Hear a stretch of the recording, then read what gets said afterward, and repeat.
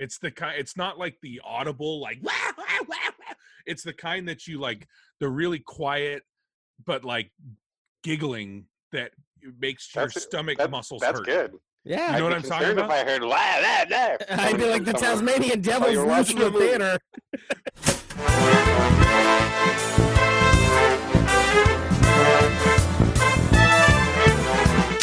Alrighty, hello everybody. Welcome to the Movie Toast podcast. I am your host, Tommy Brozine. And with me are my two other co-hosts, Mr. Will Forte, Adam Hart. Well, hello. I hope you like Last Man Standing. I'm sorry, Last Man on Earth. Last Man Standing. That'd be weird. That's Tim Allen. I have my other special co-host today, Mr. Tom Cruise, Dennis Korn. Oh, okay. I didn't know I see subscribe to the Church of Scientology, but sure, I'll take it. And like I said before, my name is Tommy Brozine, a.k.a. Russell Crowe. Oh. It is very, very, very, very nice to be with you guys today for another episode, another review episode, that is. So why don't we get into it and get started on our review? So, Mr. Will Forte, why don't you start us off? So I actually got to go out for once. I went to a drive-in movie. Nice. Yeah, over in Rhode Island. There was a nice place. They did social distancing. It was really nice. At a Blumhouse double feature, I saw The Hunt and The Invisible Man, both of which I really enjoyed. Nice. This was my second viewing of both. I caught them both in theaters before this whole pandemic happened. But if you want to hear me wax poetically about The Hunt, I think you should go back if you haven't listened to episode 5, reviews episode 5, or Talking with John Henry. I really gave him my all for that episode. And if you want to hear about The Invisible Man, you can listen to reviews episode 3 or Tommy watched some of Mulan. Both are really good episodes. I hope Tommy may have watched more of Mulan since then, but we'll find out. I haven't done it. No, yeah. Can't say that I have. But thank you for those recaps. How was the drive-in? The drive-in was fantastic. So I have nothing to relate to a drive-in experience. I can't wait till you get to go there. It's gonna be good, buddy. Was it a full lot? Yeah, well, that's the thing. They were doing social distancing, which was nice. They had a car's length in between each car, so it wasn't a full lot. And they would only allow 3 people in the bathroom per time, and they only had there was 2 toilets. One was in, one was out, and then 3 stalls, and they put 1 X in between the second stall. Yeah, you buy your tickets online. What about Worked pretty concessions? nicely. Oh wow. Concessions you could order online and then just show up and pick up, or you could go. I don't know. I didn't. I got Wendy's. Didn't fuck around. How many with that. people? Was There it you just you? Just me and you, Sarah. Yeah. Okay. Nice. It was like $27, but if you bought 4 tickets in the theater or you bought these movies on VOD, it'd be more money. So. Oh yeah, dude. That was nice. That's a great deal. That's a good date night. Now, okay, I have a question because, like I said, I've never been to a drive-in, so I've heard different ways that the drive-in works. Mm-hmm. Did you have the audio coming through your speakers in your car, or did they have a box that you put next to your? I used my own. I actually used my cell phone. It's really loud. Yeah, because cool. I didn't want to use my battery because I don't know. I was gonna say, yeah, if you have to listen to it through your radio, that means your car has to be on, right? Yeah, but you just put it on the aux. You don't fully turn it on, but you run the risk. I don't know. Yeah. But no, this was really cool. I normally go to this one in Massachusetts called the Minden Twin Drive-In, but they haven't opened up yet. They can open next week, but that's a whole different thing. I went to one called Rustic Tri-View Drive-In. It's a 3 picture drive-in. Cool. And I've gone there in the past, and I'm going to go back there again, I think, because they're actually at a slant. And they have the little cars parked in front, so nothing's going to get in the way. Oh, cool. Nice. And the movie was supposed to start at 8:30. They started at 8:15. I'm like, oh, that's weird, but fucking I'm here. I don't care. So you missed the beginning of the movie? No. I shut up on time. And the beauty is they didn't even play any fucking trailers. They just jumped right in the movie. Wow. There was it was a double feature. Yeah, there was a small intermission for 10 minutes, and they jumped right in the movie. And, I was out of there by 12:30. It was nice. Wow. That's cool. That's cool. That's a fun. All right, so I don't want to waste your time talking about those. No. Why don't you listen to those episodes? yeah, so what do you got for us today? I saw a brand spanking new movie that I purchased on Amazon called Scoob, as in Scooby-Dooby-Doo. That's right. His Ooh. first No. foray onto the big screen didn't happen because of the little screen. Well, at least animated wise. Ruh-roh. Yeah. So so those of you who know Scooby-Doo, you know he's been a Hanna-Barbera character for a while. He had 2 live-action movies, which were pretty good. First one written by James Gunn. Second one, I think, story by James Gunn. I don't know. It doesn't matter. But this... Yeah. Sorry. That's the last one. I won't do any more of this. I didn't know very much about this movie going in, but I like going in that way. So what is the plot? So If the you- plot, we meet Scooby and Shaggy for the first time as children, but they kind of did that with a pup named Scooby-Doo, but this takes place before that. So we meet them. Oh, wow. Shaggy is a loner kid in Venice walking by himself talking, and it looks just like Venice, which is scary. Venice That's Beach, cool. California. Yeah, and Scooby, of course, is up to Scooby. He's a cute puppy. He's up to Scooby tricks. He's Yeah. stealing food. He stole like a big shawarma like meat, and the cops are after him. It's a bike cop, and then we see Shaggy talking to himself. He's like, "I told my mom I was coming here with my friends. I have no friends. I need to make friends." And he like Aw. puts on his like his MP3 player, and every song, whatever mix he goes to, it's like One Is the Loneliest Number and like other sad songs. And then you see him set up a picnic for himself, and he's talking to these 2 sand people, and it's like he made people out of sand. And Scooby hides behind the sand person, and then the cop comes like, "Oh, that dog, that stray dog, I gotta take him with me." And he's like, "Oh, he's not a stray, he's my dog." And he's like, "Well, what's the dog's name?" He's like, "Scooby." And he's like, "Okay, what's his middle name?" He's like, "Doobie." And he's like, "What's his last name?" He's like, "Do." He's like, "This sounds sketchy." The cop's like, "This sounds sketchy to me, but the law is, if he has a full name, beginning, middle, and end, he has to belong to you." And I'm like, holy shit, I gotta stop for a second. This guy looks like Kevin Heffernan, Farva from Super Troopers. Yeah, Looks yeah, just yeah. like him, sounds just like him, and it was him. And I met him. I got an internship from him. I just tweeted out, I'm like, "Hey, yeah, I just want to promote. He's in this." He liked it. He sent me a tweet back today. That was kind of cool. But that's not what the movie's about. So that's dope. yeah, and Sorry, that's totally cool. That's so That's cool. cool. yeah, and so after that happens, you see Scooby and Shaggy bonding. Shaggy gives Scooby a his classic Scooby-Doo collar that says SD, and Scooby's like, "I love it. I'm never gonna take it off." And Shaggy says, "I'm never going anywhere," and they hug, and it's like, I mean, it's a beautiful moment. And then they're trick-or-treating as Blue Falcon and what is it? Not Astro Dog. It is something like that, though. Damn. Yeah, like this robot dog. Their favorite characters, superheroes. And they get their bag stolen by some bullies who throw their candy into a haunted house that no Dynamite? kids ever want to go. Dynamite, yeah. Oh. The bullies leave. Scooby and Shaggy are like, "Oh, we can't go in there." And then Velma, Fred, and Daphne show up and like, "Hey, man, you guys okay? We saw what happened." And then they end up going into the house and they uncover a mystery, and that's when Mystery Inc. starts. And then it cuts forward, and the gang wants to make more out of Mystery Inc., and they sit down with someone who knows how to make a buck or two. They sit down with Simon Cowell, who Oh my God! who pretty really? much says Scooby and Shaggy aren't pulling their weight, and if they want to be serious, they gotta kind of drop the dead weight. And Scooby and Shaggy just leave without even hearing any more. Oh no. And they're sad, so they go to their number one Oh. favorite spot, the bowling alley, and they get kind of kidnapped there. The pins come to life as What? little robots. The bowling balls become robots. They run outside. They're almost about to get kidnapped, and then a blue beam sucks them up into the sky.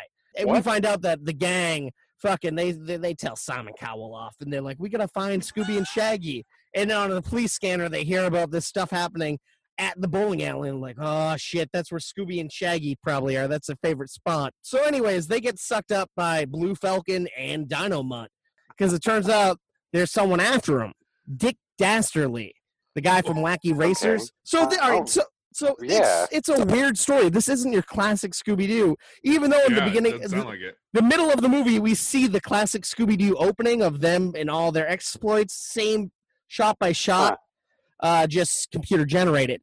But yeah, this is more, Okay. Dick Dastardly is after Scooby-Doo because he is the living descendant of like Julius Caesar's dog. And Julius Caesar had this. What? Julius Caesar, this amazing land with all this gold and riches, and there was a portal that this Hydra type dog, this three-headed dog came out, Severus. Oh, and yeah. to trap him. Him and the dog had to make like a portal to block it. So Scooby-Doo's the only living relative who can open that portal, and Dick Dastardly's after him. What? But Scooby and Shaggy don't know about Wow. this. Oh man, it's just, and so the whole time the gang's trying to find Scooby and Shaggy. They think they've been kidnapped. Scooby and Shaggy are kind of on the hanging out with their heroes, but it turns out it's not Blue Falcon that we know, and they call that out. This is a new version of him. It's his son. So things are a little different, and they pretty much convince Scooby that, hey, Dick Dastardly's after you. You must be important. They make him a superhero. He takes off the collar that Shaggy gave him, and Shaggy's heartbroken. I could go on and on. It's pretty much that's the whole movie, but I don't want to give away too much stuff here. Hey, that's great. You Yeah. did plenty. Like, I actually think I'm going to watch this. Yeah, it's I was gonna interesting. say. You can rent it for like $15 or buy it for 20. So I said, "Fuck it, I'll buy it." But the voice cast is phenomenal. We got Shaggy is played by Will Forte. Zac SNL Efron guy. plays Fred. Mark Wahlberg is Blue Falcon. Yeah. We got Ken Jeong as Dino Mutt. Daphne's voice is played by, do you know? I don't. Amanda Seyfried. Okay, yeah, that Roman caught me off Seyfried. guard Oh, in the cool. credits. I'm like, oh, I didn't pick up on that. Uh, Tracy Morgan is Captain Caveman. Oh, And Scooby-Doo is voiced by the guy that's always done Scooby, so we get the classic really? Scoob. Oh, Yep. that's Scooby. cool. Dick Another big Dastardly is fat- played by the guy that played Lucius Malfoy, or whoever the bad guy, the dad Oh. of the little Oh. Dick Yeah, yeah, Malfoy. yeah, yeah. It has a great fucking Hmm. cast. The big thing Hmm. on this movie, I know a while ago, Dax Shepard was one of the co-directors of it, and he dropped out because the animation process is just so much. I'm like, I that didn't could have know been he dropped cool out. to Oh, see wow. him direct this, but the Who was co-director went on to direct it by himself. Oh, Tony Cervoni. Yeah. So I'll just say this movie, it wasn't what I expected, because I expected to uncover mysteries and stuff. But for what Yeah. it was, if you got kids at home, if you're a Scooby fan, it's a fun story to watch. I'd say it's Is a it green light. nostalgic? You think it'll be nostalgic? A little bit, yeah. Yeah, so I'll say green light. Check it out. Oh, wow. Okay. Dang. Do It- we it get any sounds like tidbits? fun, dude. Yeah, it is. Oh my God! When did this movie come out? Friday. I would have never guessed based on the tidbits. There's 51 of these suckers, Oh wow. and I don't see. I have yet to see a stinker, and I think that's No because stinkers. the good ones are up in the, all the good stuff is up at the top. I think once you get to the bottom, you get like this person was considered for right here. Brace down. Stinkers. Yeah, here's some good ones here. Check this out. This is planned to be the first installment of a Hanna-Barbera cinematic. Yes, I got to talk universe. about that. Let me jump in. I'm Go sorry. ahead. Go ahead. Right before the credits roll, we just see like the big names of the movie, and there's like these beautiful like storyboard type. Here's what happened later on, and we find out the Blue Falcon team. They're joined by Adam Ant. I thought it was Magilla the gorilla, but it wasn't. It's a different gorilla. Captain Caveman joins them. You see Johnny Quest's dad. You see he's kind of inventing Rosie the What? robot. So yeah, they're building up a giant world, and I'm like, I want to What? see this. And I know in the past you've asked me what the animation's like, and that ran through my head. I'm like, what is this like? I don't know what it's like. Sarah's like, this looks like a Barbie movie, and I'm like, I don't know if that's a good thing or a bad thing, but I think it's a Oh. beautiful movie. Sorry, I didn't mean to cut you off there, Tommy. No, but I'm glad you when said I that. saw that, I was so excited. I'm like, yeah. I was hoping we get some Flintstones in there, but there wasn't. Well, that's one of the trivia. I wasn't sure if I was going to put. There's silhouette portraits of Fred and Wilma Flintstone that can be seen on the wall of the haunted house. Ah, I wish I saw that. Fuck. That's fun. So and then I'll give you a couple more. These are some good ones. I promise. So the film pays homage to the Hanna-Barbera characters' original voice actors. By Nice. using their names in relation to their characters. So young Shaggy first appears in front of Casey's Creations, named Oh. after Shaggy's original voice actor, Casey Kasem. Nice. Dastardly and Muttley were sponsored by Winchell Motor Oil, named after Dick Dastardly's original voice actor, Paul Winchell. Can I jump in for a second? Yes. What was the dog? Muttley is the name? Muttley. Yes. Dastardly and Muttley. So what they do is so ingenious here. They give a reason why Dick Dastardly wants to do this so much, like why he wants to open the portal and open up this hellscape.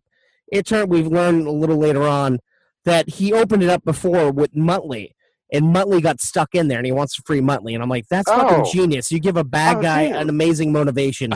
And when he finds Muttley, he thinks he's dead, and he's fucking torn apart. And then it turns out Muttley's alive, and it's good. But I'm like, it's so genius that they gave the bad guy motive that actually has heart and soul. Sorry. Yeah, I feel like that makes the best bad guys. They have to have a goal that you could agree with, potentially.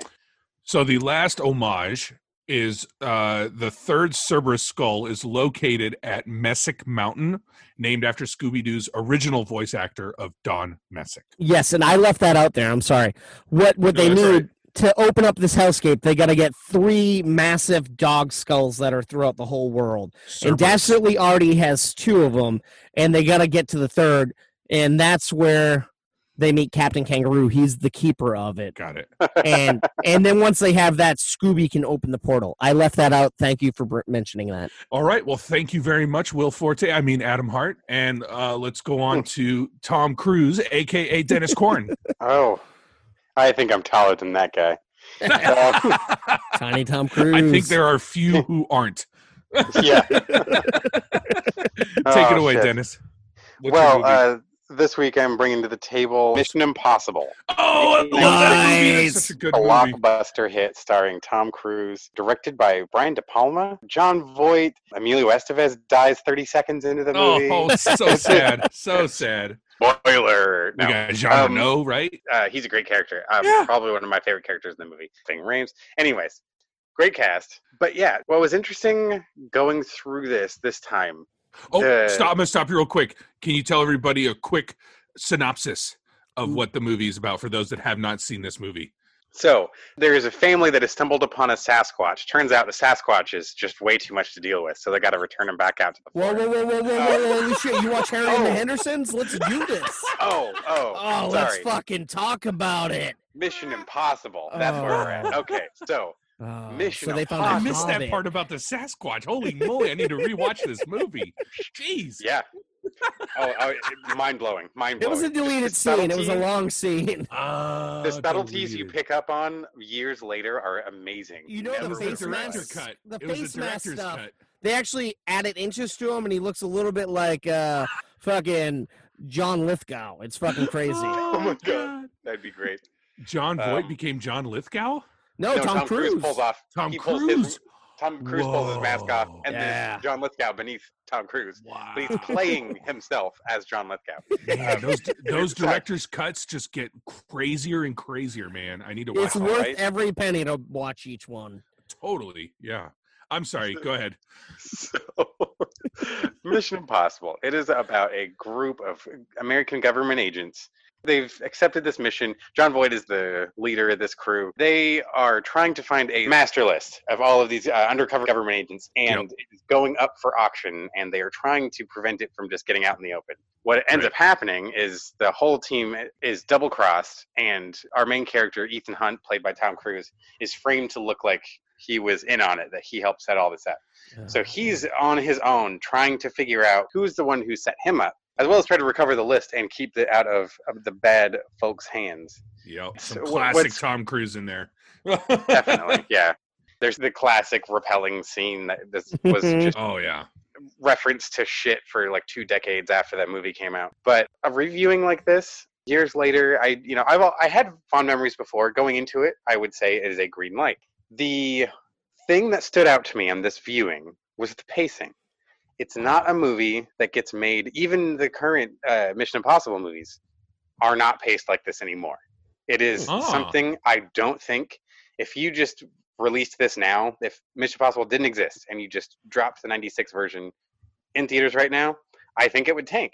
I do not think it would do well. It actually you have to follow dialogue. You can have 2 or 3 scenes of dialogue go end to end, which I feel like not everyone remembers going into the movie, that so much of espionage is information. Yeah. And that's what most of the movie is. In fact, that is the plot of the movie. It is the exchange of information. That's really what it's centered around. But I've always loved that type of stuff. I've loved like the Tom Clancy, like the Jack Ryan movies, and I really like this type of government espionage subject matter. And that still holds up to me. I feel like that if you know you're getting into this, if you've never seen this before, but you know you like that type of movie, you're a fan of Spy Game or 3 Days at the Condor, where you're going to have those heightened moments, but every scene between is just that, this is the what's next. How are we going to accomplish the goal? How are we going to get out of here? I like that those still hold water. The scene in the restaurant immediately following the collapse of the team where he's going to meet his handler, I love the tension in that scene because if you looking at it from both perspectives, every character has the right to think what they're thinking. Ethan Hunt has the right to think that his handler is holding him over a barrel and trying to frame him. The handler has every right to think Ethan Hunt is the guy who just fucked everyone, and we need to apprehend this guy right now. I really liked all of that stuff. It's when you're like, if you were sitting there watching them in the restaurant, you'd be doing one of these where you're like looking over here, looking over there, looking at this guy, looking at that guy. Oh my God, what's going to happen? Yeah, it's like, and I think the camera shots, they do a really good job going back and forth like that. And not just the back and forth and the edits, but the angles they're using of the conversation. You really get how stressed out Ethan is, and he's. We just saw how comfortable he was in this really crazy situation. The fact that he's getting this fucking twisted and sitting there in that chair really said a lot. And then the build up to the train scene at the end of the movie. It's cool. It's it's still over the top. Is that something that when this movie, if you were told there's going to be 5 fucking more of these movies, I don't think you would have guessed they would have got as big as they are, scaling up the sides of skyscrapers in Dubai, and that's some the of the thing, crazy though. shit they end up doing. I feel like I could be wrong, but I feel like with each movie, they should get worse, but I feel like they get bigger and crazier and better and more enjoyable. Like, it just tops itself so many times. I would agree and with you. The stunts that he does, you're like, how's he gonna be? Like, they're even talking now. They're shooting the 2 next movies back to back, and the director/writer, he's like, I have a hard time figuring out how I'm gonna top what I did in the last movie. I can imagine, but just like you were saying, I feel like every movie has outdone the previous one. Oh yeah, and in no bad way. Like, and not to downplay the movie before it. What is that? Do most people say like the second one is probably the least favorite? I think that was so. One of my favorites for the longest time, which is also due for a rewatch because I'm curious if my opinion has changed by now. But with the first Mission Impossible, even after, I don't know, it's probably been over a decade since I watched it. Still a solid green light. Still a great movie. If you were to introduce this to a younger audience member, like a teenage brother or a cousin or whatever the hell, it might be a little different. I don't think it plays out the same way. Especially, one of the telling things is just the state of what technology was. The movie came out in '96. There's issues and problems they had in this movie that just wouldn't exist because of modern technology. Makes sense. And it's kind of fun just to see this time capsule of how that ever could have worked. Awesome. Yeah. Still a solid entry in the series. Great movie. The fact that, what are they on, 7? I think there's 8, 9 they're doing. And the fact that like 3 movies ago, I want to say 5 or 6, they wanted to phase out Tom Cruise with Jeremy Renner. They tried. And they realized we got gold here, and they've had it for years. Yep, he can something do it. About this. I do like Jeremy Renner in the cast. I think he does a really good job. I like Simon Pegg a little bit more. Oh, in the I love cast. Simon Pegg. Yeah. Mm-hmm. When they introduced Simon in, and you remember when they first introduced, he really didn't play a big role. Yeah, it wasn't until I think Ghost Protocol. Mm-hmm. Ghost Protocol has to be hands down my favorite of all the Mission Impossibles, in my opinion, because that was like the newer cast, the newer stuff. But still, I don't know. I just something about that movie I like more than any of the other ones. The fact that Tom Cruise does his own stunts, like he Halo dived for like a month straight to get that whole scene in the last movie. He broke his leg. He was hanging the fact off that he goes the side of the airplane. Yeah, he has to be a liability for insurance companies, but they know he's fucking worth it, so they keep paying him. He's going to bring in $100 million. That airplane stunt in not the most recent one, but the one before that, where he was hanging on the side. He literally was hanging on the side of that airplane. I mean, he had harnesses and stuff, of course. But still. I'll be the first to say, Tom Cruise is amazing. He carries the series. He's crazy, but damn, he is Ethan Hunt. I was gonna say you got to give props to just the cinematography department. The coverage they got. That helicopter chase in the last one through the canyons was fucking awesome. He wanted to learn to fly for that. Yeah, I think he might have actually done that, but I don't know. I'm sorry. I know I hijacked that and talked about all these other movies, but the point is, without your movie that you're reviewing, we would never have. I think these movies are better than some of the James Bond movies. I do know, maybe it's in your tidbits, because I just thought of one thing that I thought was fun. I'll let you know. I'm not sure if it's still there. The scene where Jean Reno is trying to say he's got the list. He's got the floppy disk. The fucking floppy disk. Yeah. In his hand, and he thinks he's had the list, and Ethan is trying to convince him he's not. Right. The sleight of hand he's using, he actually practiced so they could get the shot. Nice. And that's actually Tom Cruise. He's genuinely making it appear as if, he's doing the trick. He did a really good job with that. Exactly. Yeah. Just a couple other trivias, if I may. This one's funny. This one made me laugh. While filming the famous scene where Tom Cruise drops from the ceiling and hovers inches above the ground, Cruise's head kept hitting the floor. Oh, boy. But not like a big thunk, but he kept hitting the ground when he was trying to be like, this close to the floor, until he got the idea to put coins in his shoes for balance. Huh. That's what balanced out so his head wouldn't keep hitting the ground. Tom Cruise, you fathead. Oh, wow. Yeah. What else? Let's see. So this is crazy. So not only is this the only film in the franchise where Ethan Hunt doesn't fire a gun. I say it again. He does not fire a gun in the entire movie of Mission Impossible. Wow, that's crazy. Yeah. It is also the only one to not have any shootouts or gunfights whatsoever. Yeah, there's only like five gunshots throughout the entire movie. Huh. That goes with what I was saying before. Like, it's the pacing is not something that I think people would remember or even think is still a Mission Impossible movie, but it still has the tension. It still has that intensity. It still delivers that experience, lower key, but it's a part of that ramp up. As you can start going through the movies, it just gets fucking wild, man. And it came out in 96. I was 12 years old. I was 12. I wasn't allowed to watch this when it first came out. You probably wouldn't understand what was going on either.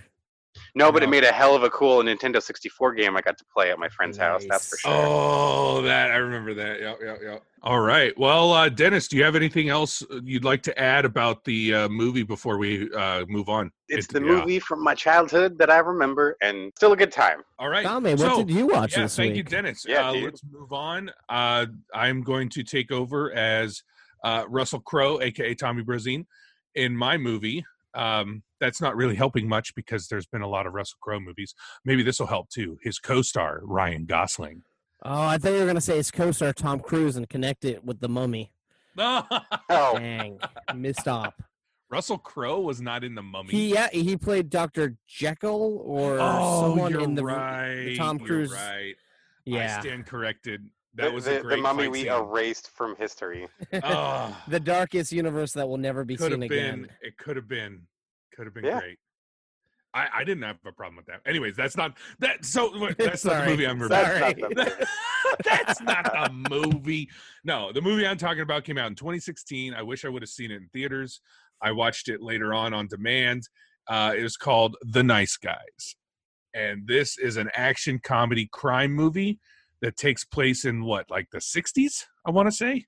70s? Sure. 60s? 70s? Somewhere back then. Somewhere back then. I'll tell you guys, this was such a pleasurable movie. Anytime I've watched it, I could watch this anytime, and it's great. It's hilarious. It's got scenes in this movie that are so funny, my insides hurt from laughing. You can't stop. And it's that quick wit of Shane Black. He is an amazing writer who does action and comedy perfectly. The chemistry between Russell Crowe and Ryan Gosling was phenomenal. They really worked well together. Nice. Ryan Gosling is hilarious. Hilarious in this movie. So the movie's about a mismatched pair of dicks or gumshoes. Gumshoes, that's a good one. They investigate the mysterious death of a porn star and a missing girl, and they quickly find out that the two are related. Actually, one of them was sent to the other guy to leave the girl alone. So Russell Crowe was sent to Ryan Gosling like, hey, leave this girl alone. He's like, no, I'm a private investigator. She's who I'm supposed to go find. Ryan Gosling, he's the kind of guy that he'll take any job that's given to him, even if like he preys on the old and the weak. So if like an old lady comes up to him and's like, hey, my husband's been missing for 2 weeks. There was a shot of him looking up and seeing the urn on the mantelpiece. And the old lady just forgot that her husband passed away. So he's like, okay, ma'am, I will do whatever I can.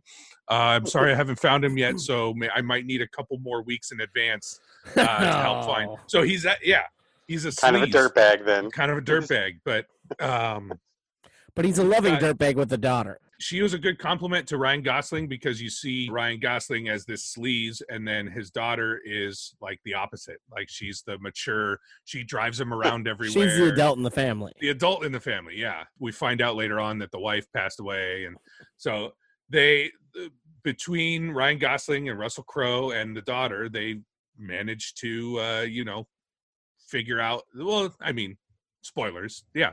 They figure out the plot. They find the missing girl. Well, find her for a little bit, and then so it's a great, if you guys like mystery movies, crime movies, that type of stuff. Okay. Are you guys pretty good with like the whole film noir type stuff? Yeah. I enjoy that stuff. Yeah. This kind of to me is like a modern day noir. And it looks perfectly shot too. It's beautiful. Yeah. It's like really old LA, and like you can believe it. It's great. Nice. And I will say right now, hands down, anytime I watch this movie, if I'm watching it online, so where I can rewind it, if I'm not watching it live on TV, and I can rewind it, the scene that gets me every time, no matter how many times, I'll watch it 10 times in a row, just repeat, loop, loop, loop. After he falls down the hill, and he finds the dead guy who ends up being the producer. His reaction to the dead body, I'm talking about Ryan Gosling's reaction, is the closest I've ever seen to an Abbott and Costello type. Like if you guys have ever seen Abbott and Costello meet Frankenstein, you know what movie I'm talking about. Of it. Yeah. When Dracula opens up the coffin and what's his name is hey Abbott. And he can't talk. He's so scared he can't get anything out. Ryan Gosling does that, and he drops the cigarette, and he's trying to and he can't get the words out. Died laughing. I literally died laughing. It was so one of funny. my favorite scenes. I think is when Russell Crowe busts in on Ryan Gosling on the toilet in the stall. I love that scene. Right when you mentioned the movie, you just got Tommy to spit water out of his mouth. That's good. You just got a spit take out of Tommy. I didn't mean to interrupt your drink, but that scene just was hilarious and fun. He goes to open the door to the stall, and it keeps closing on him.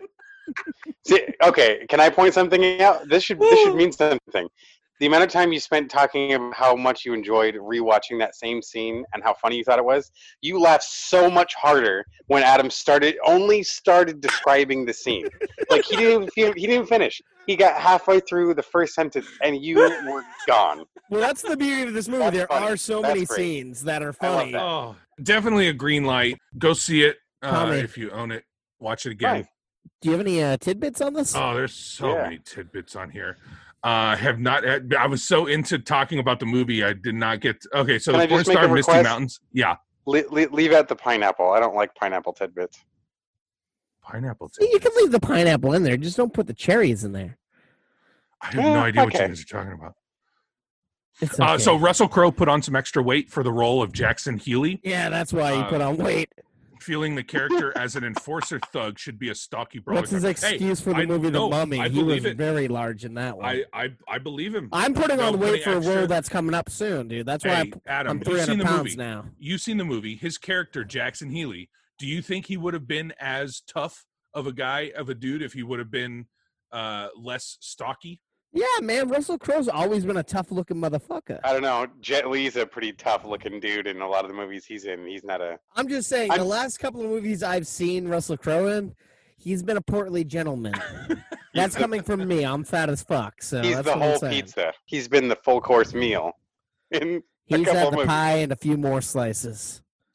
So apparently the dialogue between the bartender and the detectives where he says he'll stop doing it, doing what, is the same line from Iron Man 3 when Rhodey and Tony interrogate Mandarin. Which is ironic because both films are directed Black, and Yeah, sorry, I jumped in, sorry. No, that's all right. Shane Black, director and co-writer of both of those movies. So he threw something in from there. Do you guys have anything you want to add? Because I'm out of stuff to talk about for Nice Guys. That these toasters need to get on the tweets and the grams, the Reddits, the what am I forgetting? Twitter, Discord. Reddit. All those motherfucking places were at movie_toast. Did I cut you off? Please. Fuck me. Oh no, you're fine. No. Okay. I'm excited to talk about the things too. Get to find us on subscribe. YouTube. Yeah, get we got some exciting stuff we want to make with you guys. Hit us up, folks, ladies and go ahead. I was just gonna say, and give us some suggestions. Hit us up or listen to our commentary episodes. We got a couple of them. Oh yeah, we've got a couple more we can hit you with, but. What's we want to keep doing them too. We want to keep doing them too. Yeah, so we're lacking the downloads that we have there. We don't know if it's the subject matter or if the way we're talking.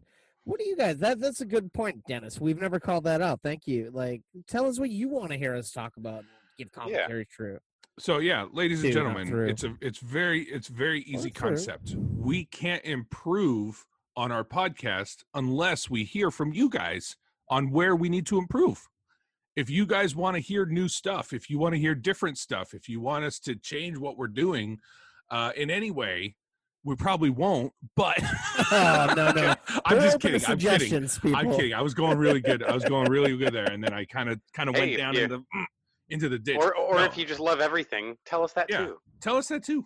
If there's nothing for us to change, let us know that. Because honestly, right now we live in a hole. There's so much you can change with us. Well, lately everyone's kind of been in a hole. But no, honestly, if we don't hear anything from you, there's a saying: no news is good news. Well, in this case, no news doesn't really tell us anything. Yeah, and we're just going to keep doing what we're doing. Now, granted, if that works out in your favor, meaning you like what we're doing, then great. But we still need to hear from you. So let us know. And Tommy's going to keep asking you. Yes. Every episode, I will keep. Yeah, that's Tommy's part. No, I mean right now. He's not going to stop talking. I will not until stop you go comment. Until you go comment. Yeah. So I'm going to look after this episode airs. I'm going to look down at the comment section, and if I see a comment on there, then we'll know we can stop the episode. But until then, I'm just going to keep on going. God damn, I got to edit around this. This is going to be so much. I don't even think I'll be able to sleep. This is going to be like a 48-hour episode. Actually, I don't fucking know if it'll ever end because how are we going to post it if he's still talking? Boom, boom, boom. And then Adam was still going too with that because he was still going and going and going and going. And so now I'm just repeating myself. So, ladies and gentlemen, you know what to do. Thank you for listening. If you stayed with us this long, please make sure stay inside, stay healthy, stay toasty. Hopefully you enjoyed it. Thanks, guys.